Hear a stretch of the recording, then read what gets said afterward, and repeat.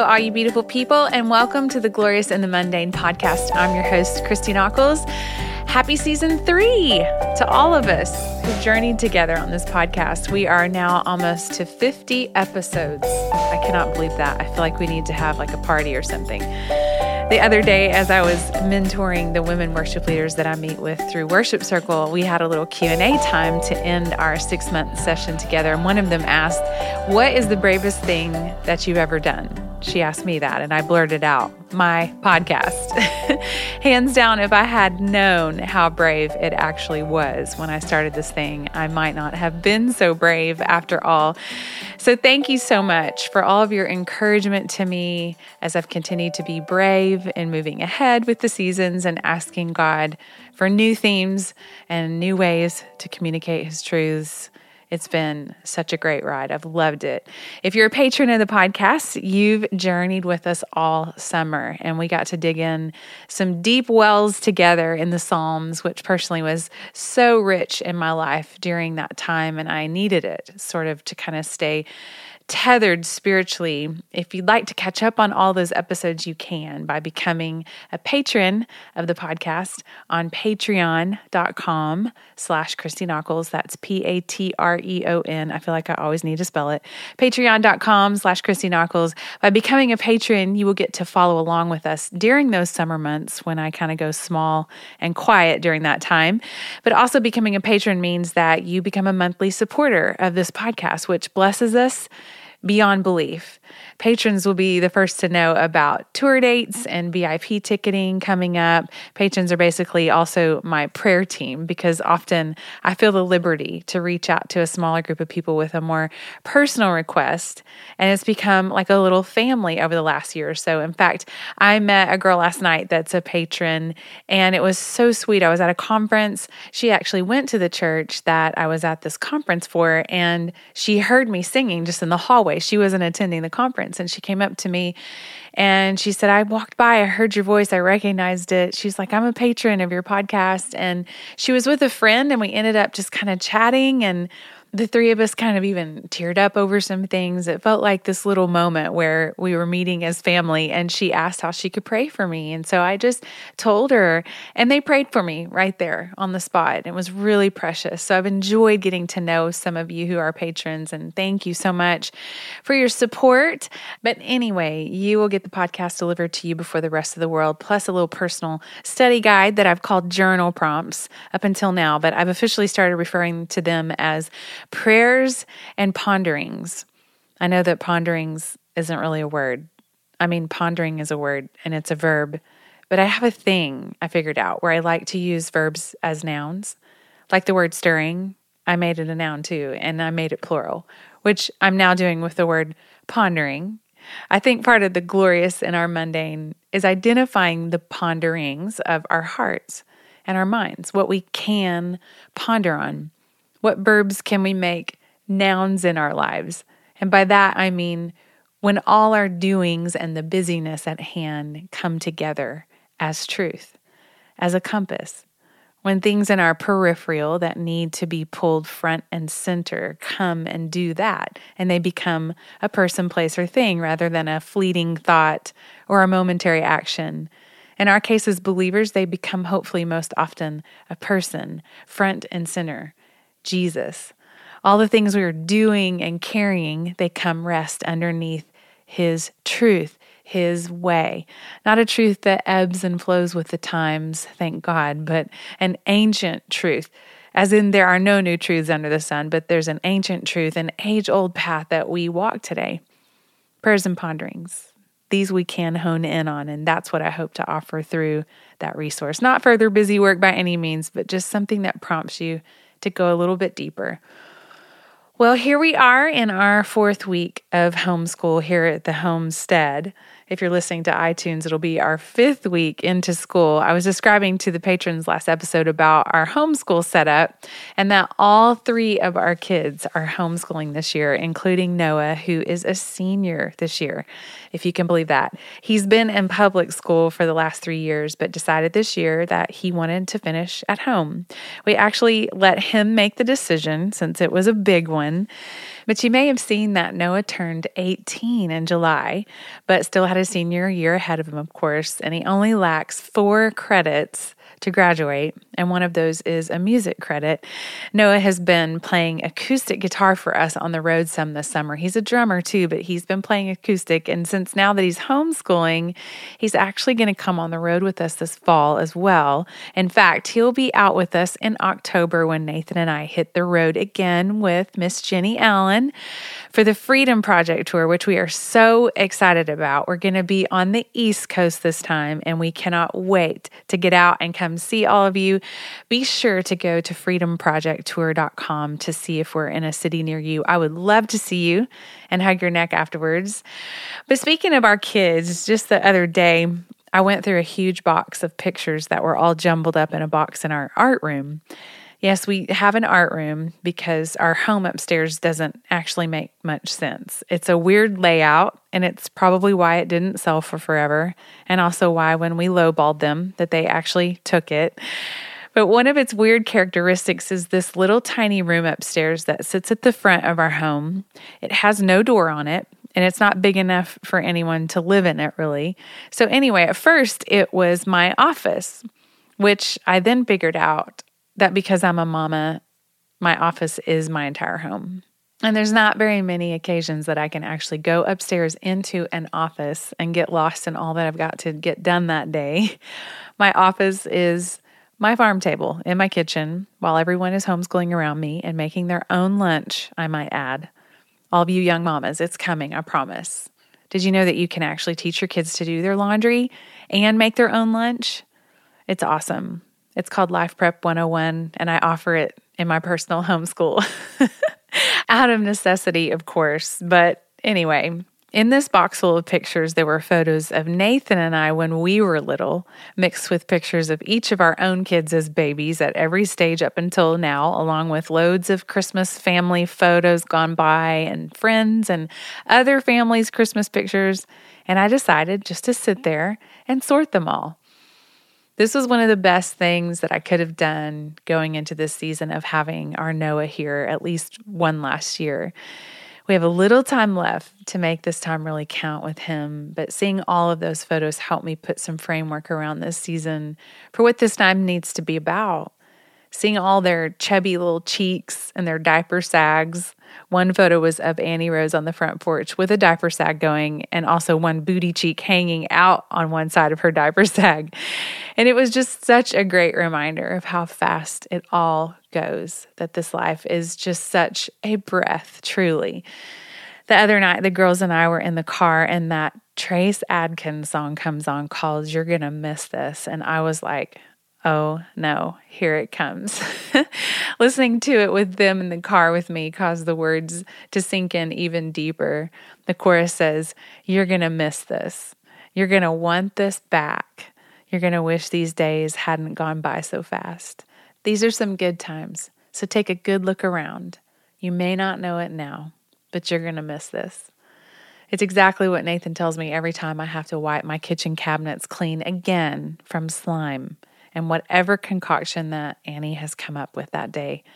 Or the other day when I looked over, right in the middle of the kitchen floor was one of those huge bouncy balls that you sit on and you like bounce around the house, which I'm the one who bought them for the kids on purpose because they were all just on the cusp of outgrowing toys like that. And here I was mad that it was right in the middle of our kitchen.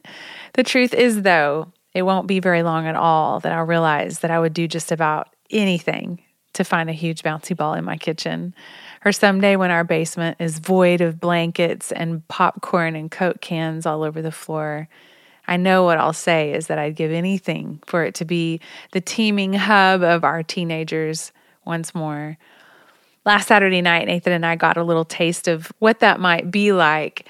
Both of our girls ended up staying the night with a family in our church. In fact, they had a girls' day all day for their friend's birthday and then spent the night. So I had a Saturday all to myself to get so many house projects done that I've been wanting to get done kind of guilt-free. And Noah had to work from about 4 p.m. to 10 p.m. that night as well. So Nathan and I texted our favorite restaurant, got a reservation, and we went on a date. But we strolled downtown Franklin afterwards, right around dusk, to get some ice cream at our favorite sweet spot. And as we walked down the sidewalk holding hands, Nathan kind of pulled away from me really quickly. And I turned around and I saw that Nate had actually seen Noah parked in front of the local pizza place, waiting for his next order to be ready. He works for Delivery Dudes, so he was sitting there eating a gigantic ice cream cone in his car, waiting to pick up his order. He rolled down his window and we got to tease him a little, which was really just us doting on him and playing with him, that he was all grown up and on the job. Noah was all smiles. He was seriously the cutest thing. And by the way, can I just say, if you use Delivery Dudes in your local town, please tip those people. Those people are boys like my Noah who want to work hard and do a good job. He came home last night and it was a bit discouraging. He had had some good days working with good tips, but then every once in a while, like the other night, he'll drive like 20 minutes and get like a $3 tip. Nathan and I just have to sit there and bite our lips, trying not to say anything and just let him feel all the things about his first real job. Anyway, as Nathan and I walked away and talked about how good it was to see our boy having to figure out stuff and get a job, we strolled in what felt like our own little Paris as an old man sat on a bench nearby, filling up all of downtown Franklin with his accordion playing. There was a little bit of magic in the air, I'm not going to lie, even for just a moment. But both of us walked together in a season where, honestly, we each have a lot on our plates. It's all good stuff, but we're both creating content. Some of that is for the things that we're carrying, this podcast being one of them.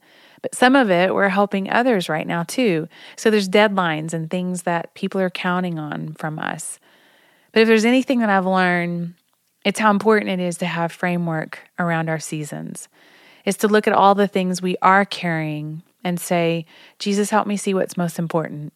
What needs to come first? For me, my children's faces always come to view. This season is just so important. What does it matter who I mentor if I'm not first mentoring my kids? Walking with them right where they are is what God has shown me is most important in this season. And it's a bullseye kind of trust for me here. If you've listened to early podcasts, you understand what I'm saying. It's if I lean into this first, then I get to trust God with all the other things I'm carrying. He gives focus to all the madness by saying it's this one thing, or it's these top 3 things in this order. And then I hear him just say, trust me with the rest. I'll help you get it all done. This podcast is such a great example of that.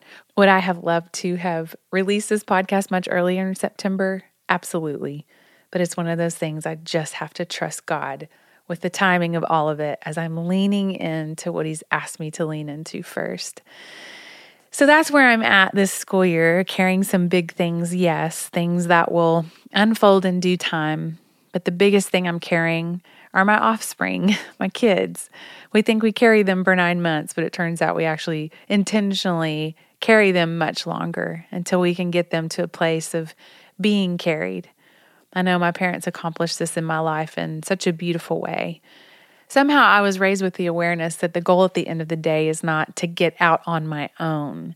The goal was stepping out from underneath my parents' umbrella of protection and stepping straight underneath my Heavenly Father's protection. So there's still a covering, but my parents now just get the joy of knowing they safely led me to that covering. And they no longer have to be that covering for me. They get to enjoy the fact that I made it safely underneath the covering of my Heavenly Father. But anyway, speaking of carrying things, the older I get, I'm more and more convinced that we're all supposed to carry some things, very important things, from our childhood years into our adult years, from one umbrella to the other. Unfortunately, for many of us, childhood was maybe confusing at best.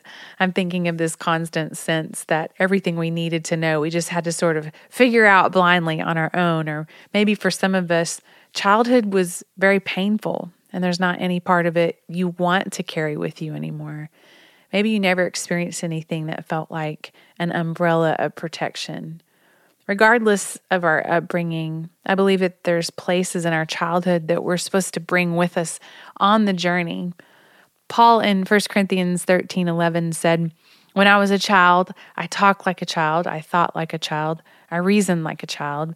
When I became a man, I put the ways of childhood behind me. So there is this truth that we need to mature and move on beyond our childish behavior. But then there's sort of this dichotomy when we see Jesus in Matthew 18, when the disciples ask him, "Who is the greatest in the kingdom of heaven?" It says that calling to him a child, he put him in the midst of them and said, "Truly I say to you, unless you turn and become like children, you will never enter the kingdom of heaven. Whoever humbles himself like this child is the greatest in the kingdom of heaven."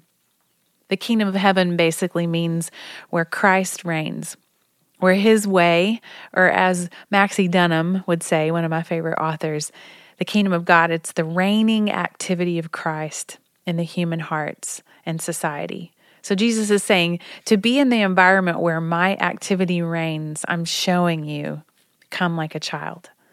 I think simple faith here, a sense of awe and wonder that many of us have either lost or grown numb to. I don't think Jesus is asking us to not think for ourselves or to not grow and mature. I just wonder if it's more that he's saying, grow and mature from a place of still having dependency upon me and all that you do. I don't know how many times recently that I've realized that it was actually my naivety to some things that ended up actually protecting me. This sort of thinking gets me thinking of my own children and how I can possibly help them steward this in a world that seems like it's crouching at the door to steal their innocence, their thought life, their competence, our competence for that matter, all of us, our sense of purpose and significance. It's got me thinking about the power of home and how it can be a sanctuary of safety for us from all that the world not only offers us, but basically spoon feeds or even shoves in our faces. I have to believe that my children's sense of home could possibly help them preserve things from their childhood and not run from them or numb out to them. One of the big things that I'm carrying right now is requiring a lot of me and going back through my entire story. I've got some amazing people pastoring me through this process that I'll tell you more about a little later in this season. But one of those people is a guy named Seth Haynes, a kindred spirit, I must say. And as we were talking through my story, he reminded me of a song by Rich Mullins called Growing Young. If you don't know who Rich Mullins was, he was one of a kind. A songwriter, but really more of a philanthropist. He wrote the song Awesome God, as in when he rolls up his sleeves, he ain't just putting on the Ritz. Our God is an awesome God. Rich was killed in a car accident on September 19th in 1997. So this month marks 21 years that he's been gone. Nathan and I could tell you right where we were standing in the middle of a worship service at a Kevin Prosh concert when it was announced from the stage. The entire audience gasped, and many people started just weeping out loud. He was well loved. But at the core of his song, Growing Young, Rich touches on what I'm talking about here, staying in the posture, or for some of us, not being afraid to return to the posture of a child. He says, "I've gone so far from my home. I've seen the world, and I have known so many secrets I wish now I did not know. 'Cause they've crept into my heart. They've left it cold and dark and bleeding and falling apart. And everybody used to tell me, big boys don't cry. Well, I've been around enough to know that that was the lie that held back the tears in the eyes of 1,000 prodigal sons. Well, we are children no more. We have sinned and grown old, and our Father still waits, and he watches down the road to see the crying boys come running back to his arms and be growing young, growing young. I've seen silver turn to dross, seen the very best there ever was, and I'll tell you, it ain't worth what it costs. And I remember my Father's house, what I wouldn't give right now just to see him and hear him tell me that he loves me so much.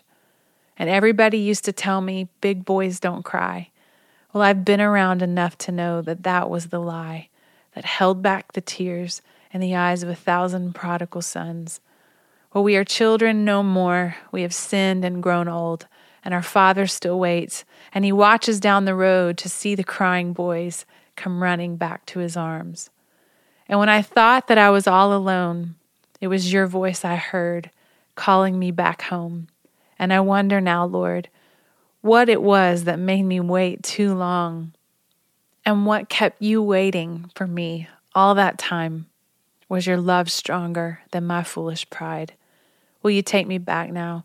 Take me back and let me be Your child. 'Cause I've been broken now. I've been saved. I've learned to cry, and I've learned how to pray.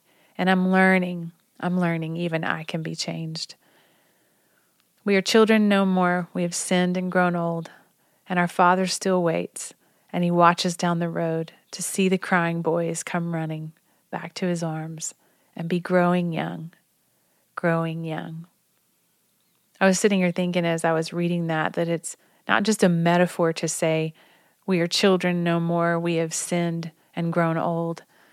This is what Christ came for. It was sin, after all, that caused a perfect intimacy with the Father to be cut off. No more walks in the cool of the garden. Sin caused us to run and hide and be ashamed and try to cover ourselves. Christ came so that we could grow young, that we could return home like a child, even after we may have ventured away and even grown old. What was once withering away in the soul can now be reborn, fresh and new. Our theme this fall, leading us all the way into the most wonderful time of the year, will be around our sense of home. In fact, I'm calling this season, There's No Place Like Home. As always, we won't stop at just the tangible aspects of home, which we'll do some of that and it'll be really fun. But we will very much delve into the home that God is for us. And also, because we are made in His image, we'll delve into the home that He is building in us. It doesn't hurt that it's my favorite time of year. Autumn and the way that it leads into winter is absolutely show-stopping here in Tennessee. So I'm a bit on the edge of my seat as we journey into this together. There's so much about this theme that seeps into every part of our lives and in every season of our lives. Our sense of home is so crucial that we have a place to recoup, to be held, to be known, a place to emerge from, where we learned about ourselves and what we have to offer, but also a place where all those verbs become a noun, most importantly, a person. So there's an inward dwelling we call home as well as an outward dwelling that reflects that. My sweet friend Lauren Tomlin gave me a beautiful coffee table book when we first moved back to Tennessee called The Home Within Us by Bobby McAlpine. It's a gorgeous book full of mostly pictures of homes that he has designed and built for people with such intentionality and care. But there's a few places throughout that he shares about where his creativity in creating a sense of home was really birthed. And I love this. He says, "The world outside us issues an invitation to question reality, and ultimately, it forces us home." He says, "Where is the place that mirrors our hearts? Where are we when we feel held and protected and whispered to? Where does the content of our intimate exchanges ring most true? By answering the questions of our hearts, the stronger among us become agents of change, making choices that advance the marriage of our interior and exterior lives. I think of the house as cure, always, a safe place to mend from the demands of an insisting world." I so love it when someone helps me put language around something that's so deep in my heart, something that I've realized that I've innately done since I was a teenager, in fact, longing to marry the interior and the exterior of my life. Subconsciously, I've done this in every space that I've ever lived in, at least since I remember becoming aware of the things that were even in my heart. In high school, looking back now, I think that was the first time that I wanted my room to somehow reflect what was going on the inside of me, even though, like I said, I couldn't have articulated that at the time. I just remember wanting the walls of my room to be warmer and darker in a sense that it sort of held me, a place of quiet and safety. I asked my mom if I could do something different to my room. I think it was around my sophomore year, and I don't know where I got my inspiration. Somehow we all survived in the 80s and 90s without Pinterest. And of course, Country Living magazine, looking back at the time, that was just full of like grandma's apple pie recipes and how to stencil a rooster border around your kitchen. So I don't know where I got that idea or if my mom was even ready for it when I told her that I wanted to paint all 4 walls of my not so large room hunter green. At the time, it was that Ralph Lauren equestrian green. I remember I picked out a dark green and red rose Laura Ashley bedspread that looked like it was straight out of a Jane Austen film. Be assured that my inspiration came from a hunter green Ralph Lauren turtleneck that I loved, that I wore with my rustic red jeans. I think I wore that maybe in our engagement picture, if I'm not mistaken, complete with my rustic red lipstick to match. Am I taking you back to the early 90s yet? Some of you weren't even born or you were toddlers, but I remember the first time I ever left home and how important it was to me that my dorm room also get set up just right. If my roommate from college, Wendy Stiefel, is listening right now, she's going to get a good laugh over this one. Again, I didn't realize that I was doing it, but I guess I developed pretty early on the need to have a sense of order in my living space. And trust me, I don't mean being tidy with organization. I mean colors and hues and textures. Looking back, I'm sure I drove her absolutely crazy. I'm sorry, Wendy. Thank you for still loving me after all this time. You guys would literally crack up, though, if I showed you a picture of our dorm room. In fact, I might have to try to dig one out for you so you can see it. But I don't really know why or how, but somehow Wendy got on board with this decorating plan that we would have matching pink and teal bedspreads with huge roses on them. I loved roses, and I still do. Hello, podcast branding. But I had this crazy idea to put a lattice border around our room, as in like where a wallpaper border would go. But my dad came in and nailed an actual lattice border that was like 10 inches in width. And then I wove fake ivy, probably from my favorite store, Hobby Lobby, all the way through it. And we were set. Trust me, a lot of girls came in and they admired our room. But I will say, looking back, it looked like Laura Ashley herself came in and threw up in our dorm room. I do remember getting our bedspreads at Walmart, though, so they were just Laura Ashley knockoffs. But hey, it's still about the thrill of the find for me.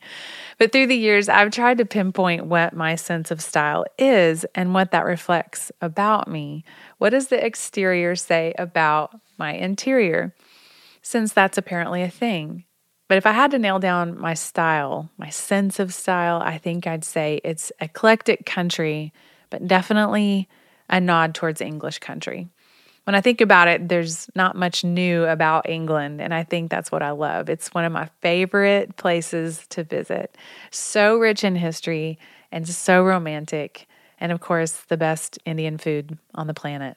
It's heavenly. When visiting friends who've lived in cottages there's just this lived-in sense about the spaces. I love the not-so-put-togetherness of an English cottage. It's this odd collision of the old and the new, and I think that's what melts my heart every time.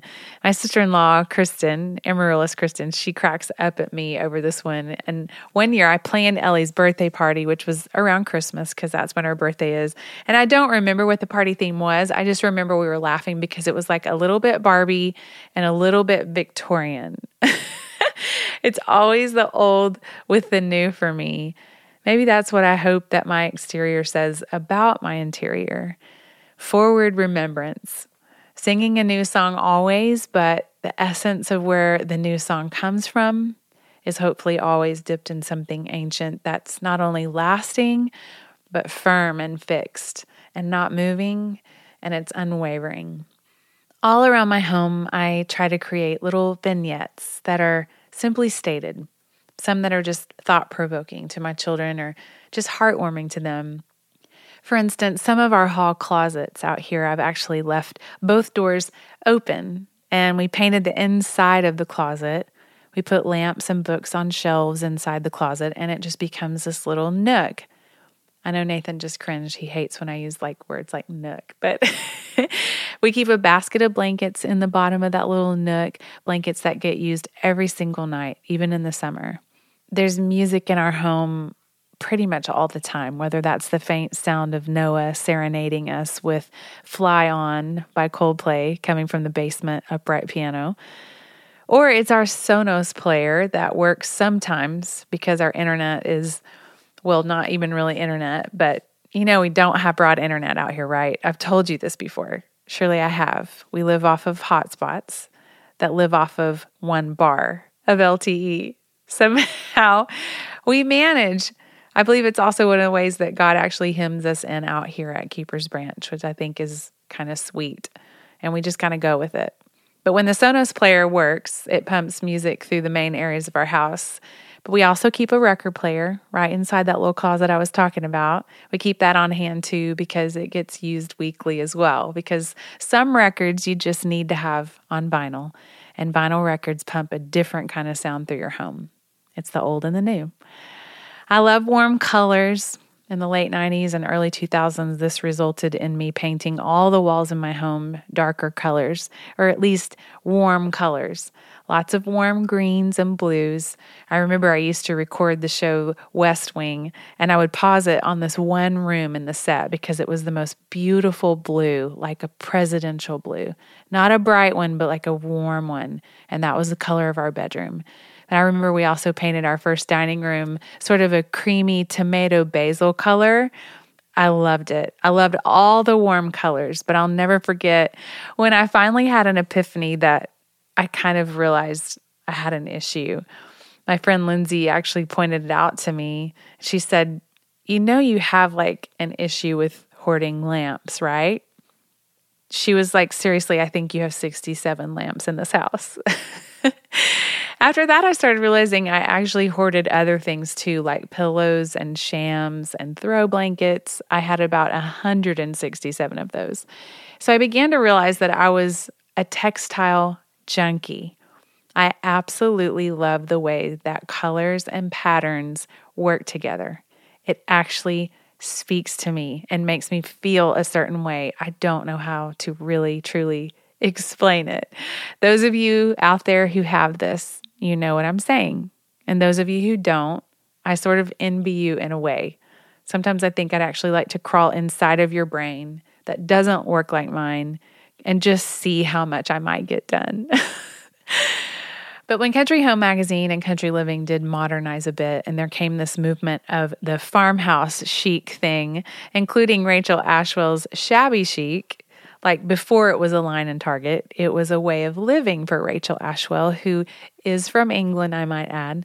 But this sort of bring the outside in way of living started to be a thing, cutting fresh wildflowers from your garden and plopping them in a white pitcher that's used for pouring water for guests, a kind of lived-in casual elegance that made the simple way of life look like luxury.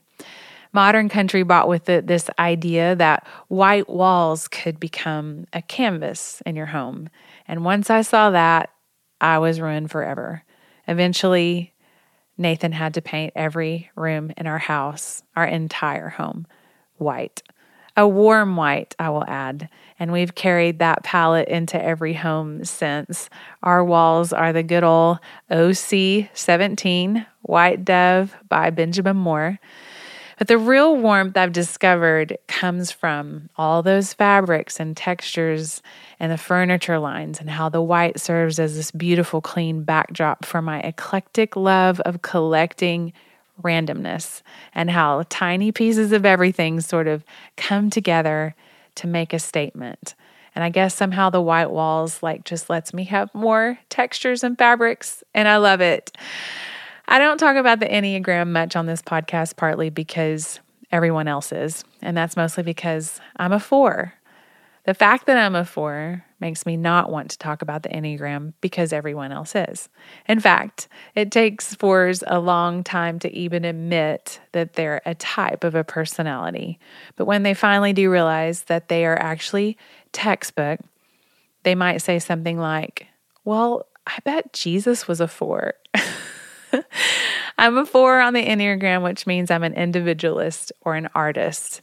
I'm a 4 with a 5 wing, if any of you guys care about that. I'll choose to not rabbit hole there right now, even though I'd love to. But 4s are the romantic type, and we need to know that there's deep meaning to our lives, literally in everything we do. 4s are very, very tuned into aesthetics and environment, which is why I've told you that every overhead light in our home is on a dimmer.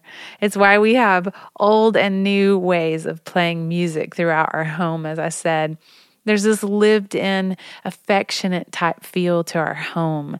I can't have things too tidy, but then again, to be able to work creatively, I need for things to be in order for the most part, even if that's textures and colors around me that just speak to me.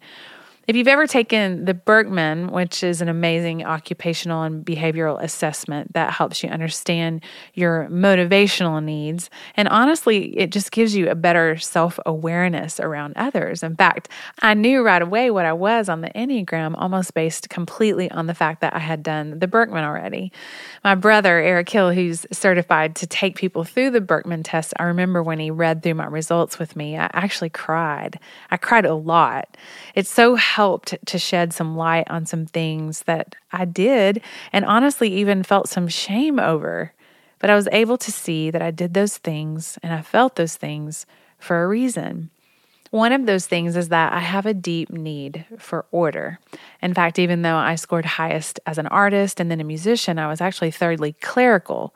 That may not always play out in my home being orderly, but what I've found is that songwriting can actually be bringing order to something, or how I probably annoy my manager, Matt, to no end and how detailed I can get over the wording of a simple Instagram post. That's the clerical in me rising up mixed with the artist that needs it to also be very meaningful and beautiful. But I've found that in this, my home can become a sense of safety, yes, but also a sense of stress all at the same time. Because I do rely heavily on aesthetics in my creative world, I do desire and long for beauty, like all the time. And when I'm not around beauty, my heart will actually begin to sink after too long. When my home is a wreck and it's disorderly, sometimes I literally can't pull myself together to get things done. I need a sense of order. But like I said, that might just need to look like me finding a space where I can just have some fresh flowers, a candle lit, a few old books to ponder through, and a few throw pillows. It might just look like that. As far as the stress goes, I've learned that I need to quickly get a handle on it or I will spiral. Lately for me, I'm realizing that part of me pushing back the stress is giving myself more time, in the mornings especially, to just be a little bit more leisure. I need to feel a sense of freedom. So I'm trying to wake up earlier, get fully dressed before I go out and get my coffee. I clear out the homeschool area. I light candles. I turn on our white noise maker around the homeschool area too. I know I'm weird, but it calms everyone. It calms me. I make sure everyone has everything they need before we start our day. Does it always work? No, but it does a lot of the time. And that's good enough for me, honestly. One overarching thing that I've learned is about consecrating seasons and spaces. We've talked a lot about this when we were going through the heart postures. The first one was the consecrated heart, wasn't it? Well, I feel the same about seasons and spaces. Nathan and I recently hung a sign over our front door outside that says Keeper's Branch, hand-painted by the lovely Amy Weaver. You should check out her work.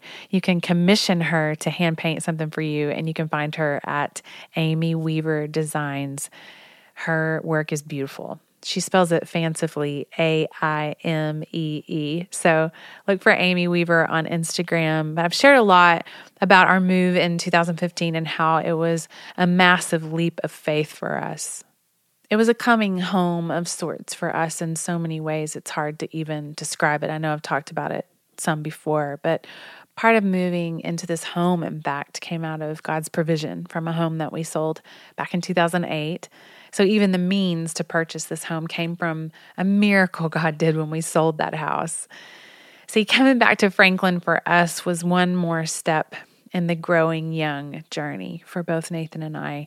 It was a tangible step in us placing our trust back in our Father, stepping away from some things we realized that we had held to, things that were good and safe and prosperous, but easy to trust in, easy to hang our hat on, easy to hide in. And God was saying, do you really trust me, child? Are you willing to grow young back towards me like a child, trusting your Father will supply your every need?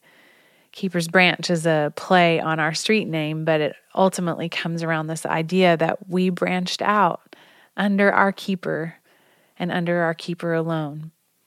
Psalm 121 says, I lift my eyes up to the hills. From where does my help come from? My help comes from the Lord, who made heaven and earth. He will not let your foot be moved. He who keeps you will not slumber. Behold, he who keeps Israel will neither slumber nor sleep. The Lord is your keeper. The Lord is your shade on your right hand. The sun shall not strike you by day, nor the moon by night. The Lord will keep you from all evil. He will keep your life. The Lord will keep your going out and your coming in from this time forth and forevermore. With this sense that we are our keeper's branch, I can't help but to also go to John 15, where we are called his branches. Verse 5 says, I am the vine and you are the branches. Whoever abides in me and I in him, he it is that bears much fruit. For apart from me, you can do nothing. I can't help but think how important it is to bring this truth into the place we call home, that we have a keeper who never sleeps or slumbers or grows weary on us.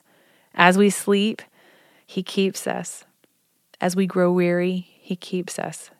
When we leave, he keeps us. When we go back in, he keeps us. So my heart in naming and even putting the banner over our door is to consecrate both this season of our lives and this space he's given us, all 12 acres of it, to him, our keeper, and to remember that apart from him, we don't really function at all or truly live. One of the things we did before we hung the sign this past weekend was we took the opportunity to pray over the house again, to consecrate again the space and the season to God, that it belongs to him, and that we're recognizing that with our hearts, yes, and also with our mouths, confessing that it does belong to him. I've learned a lot about consecration and prayer through listening to John Eldredge, as I've said before, and reading his book called Moving Mountains, which is all about prayer. But the idea is praying and bringing your life continually and your home under the authority of Jesus. And it's good to do that in the marking of our seasons as well.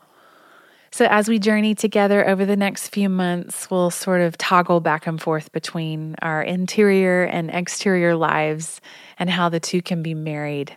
The home of the soul and a sense of place, be it even ever so small. I'm excited about some guests that we're going to have this coming season. I'll be setting up each interview with a lot of insight, of course, around our theme. And then I'm excited to sit down with a few friends of mine who I think will bring something really special to this theme. The hope is that we'll answer some of the questions of our hearts as it pertains to our sense of home, especially the home of the soul. And the beauty is that we might become agents of change. Change for ourselves, to find rest for our weary souls day to day in the presence of Jesus. And then, of course, to invite others into that space, into our familiar, as we've talked about before, and living lives of welcome. Before I go, I wanted to let you know that we've announced our Christmas dates for the Night of Hope, a family Christmas tour this year. The first 4 nights of the tour, we are going to get to partner with the lovely Ann Voskamp. I couldn't be more excited about that. I love Ann's intentionality in the adoration of Christ, just in her everyday life and also in the resources that she puts out. And we're getting to come around some of the Christmas resources that she's created for families, which is really art, in my opinion. So be sure and note which nights those are. Our children will be participating in the night again this year. After all, it is called A Family Christmas, as well as my best friend Molly Moody, who is an amazing worship leader and songwriter. Molly's releasing her first solo album on October 5th, which I'm, of course, so thrilled about because we've been telling Molly that it was time for her to do this project, and we've waited a really long time for it. We're so excited that she's releasing it and that she's going to get to come on tour with us. She's amped Aunt Molly to my kids for sure. So they are just actually excited about her just being on the bus. I think they've already planned out all the Christmas movies that they're going to watch on the bus each night. Trust me. You can find all the dates on the website, ChristyNockels.com. The 4 dates that we'll be partnering with Ann Boskamp are St. Louis, Minneapolis, Milwaukee, and Chicago. And then the rest of the tour picks up in our hometown of Franklin, Tennessee. Yes, right here at home, we're getting to play at the historic theater in downtown Franklin, and I'm absolutely beside myself over that. Then we'll be in Greenville, Atlanta, Youngstown, Memphis, and Houston after that. As always, there will be VIP ticket options where we'll get to spend some time together, so be sure to look at those. Tickets go on sale Monday, October 1st. I can't believe we're already talking about Christmas, but it's never too early to be thinking about what kind of family experiences you want to have together around Christmas. I know I've realized more and more that I've got to be intentional in that for myself. Our hope that these nights is for us to come and experience the beauty of Christ together as families. You don't have to be married and have kids, of course, to feel a part of the night, of course, because we're the family of God. And our hope for these nights is that we'll experience laughter and fun, but yet stillness and awe all at the same time, and come around the truth that hope has come, and celebrating Jesus together at Christmas time as a community is truly a beautiful thing. We are so excited. We can't wait. Just wanted to let you know about it. I'll talk to you soon.